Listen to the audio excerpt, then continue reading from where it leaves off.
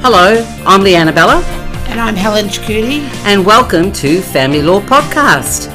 So this is the first time Helen has done a podcast with us. So welcome to Family Law Podcast, Helen. Helen is one of our most senior lawyers at Pearson's, and she's been with the firm for 16 years. And we've had to put up with her for that long. That's right. No, it's wonderful. And so today's topic, Helen, is? De facto relationships. So what is a de facto relationship? I don't know about you, Helen, but when I go to parties, it is the most commonly asked question. That's right. My daughter has a boyfriend, they've been living together. That's not de facto, is it? And you say, well, how long have you been living together? Oh, 5 or 6 years. Yeah, that's de facto. That's right. Or my daughter's got a boyfriend, but they don't live together. Is that de facto? Or anyway, that's a really commonly asked question. Why? Because most people don't want to be in a de facto relationship if it means they've got to divide assets. That's right. And also, if they may not be living together. I mean, we know there's cases where they might just stay together for a few days, overnight, 4 nights a week. Yeah. And it can constitute a de facto relationship. But I think they're one of the majority of cases that we now see. Really tricky, isn't it? Really tricky. Because there is, the court does say it is about being a couple and living together on a genuine domestic basis, but what factors the court looks at will depend on each case. It's not as clear cut as being married, right? You're right. married, you've got a marriage certificate. You're de facto, there's a lot of different factors, isn't there? Although you can register your relationship. Have you ever had one?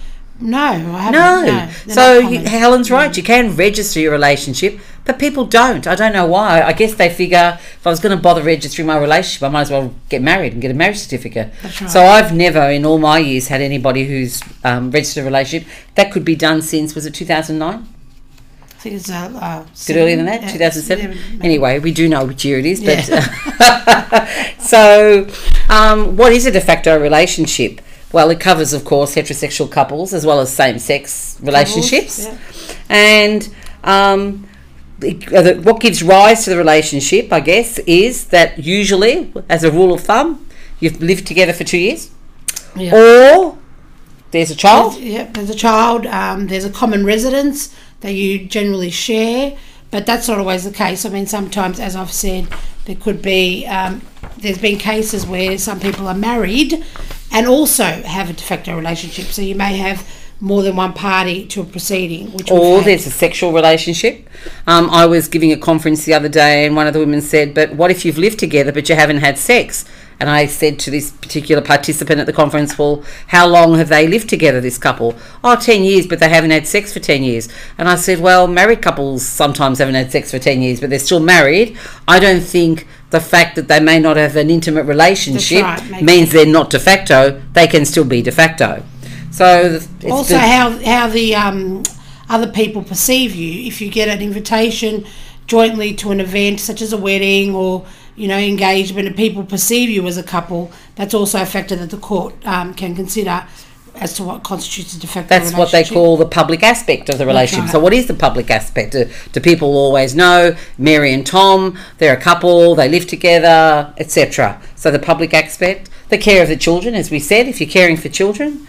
I guess the commitment to a shared life. That's right. I did one where the parties had 2 separate residences. They lived in their 2 separate residences, but sometimes on the weekends, in fact most weekends, there might have been a one-night sleepover. Clothes in separate houses, but a couple of things that he had in her wardrobe, but not most of it. Separate the right Medicare addresses were separate on their Medicare care card, licenses, but they had, my client, or the male had signed a document saying he would participate in IVF with her as a couple. And so that pretty much makes them a de facto couple.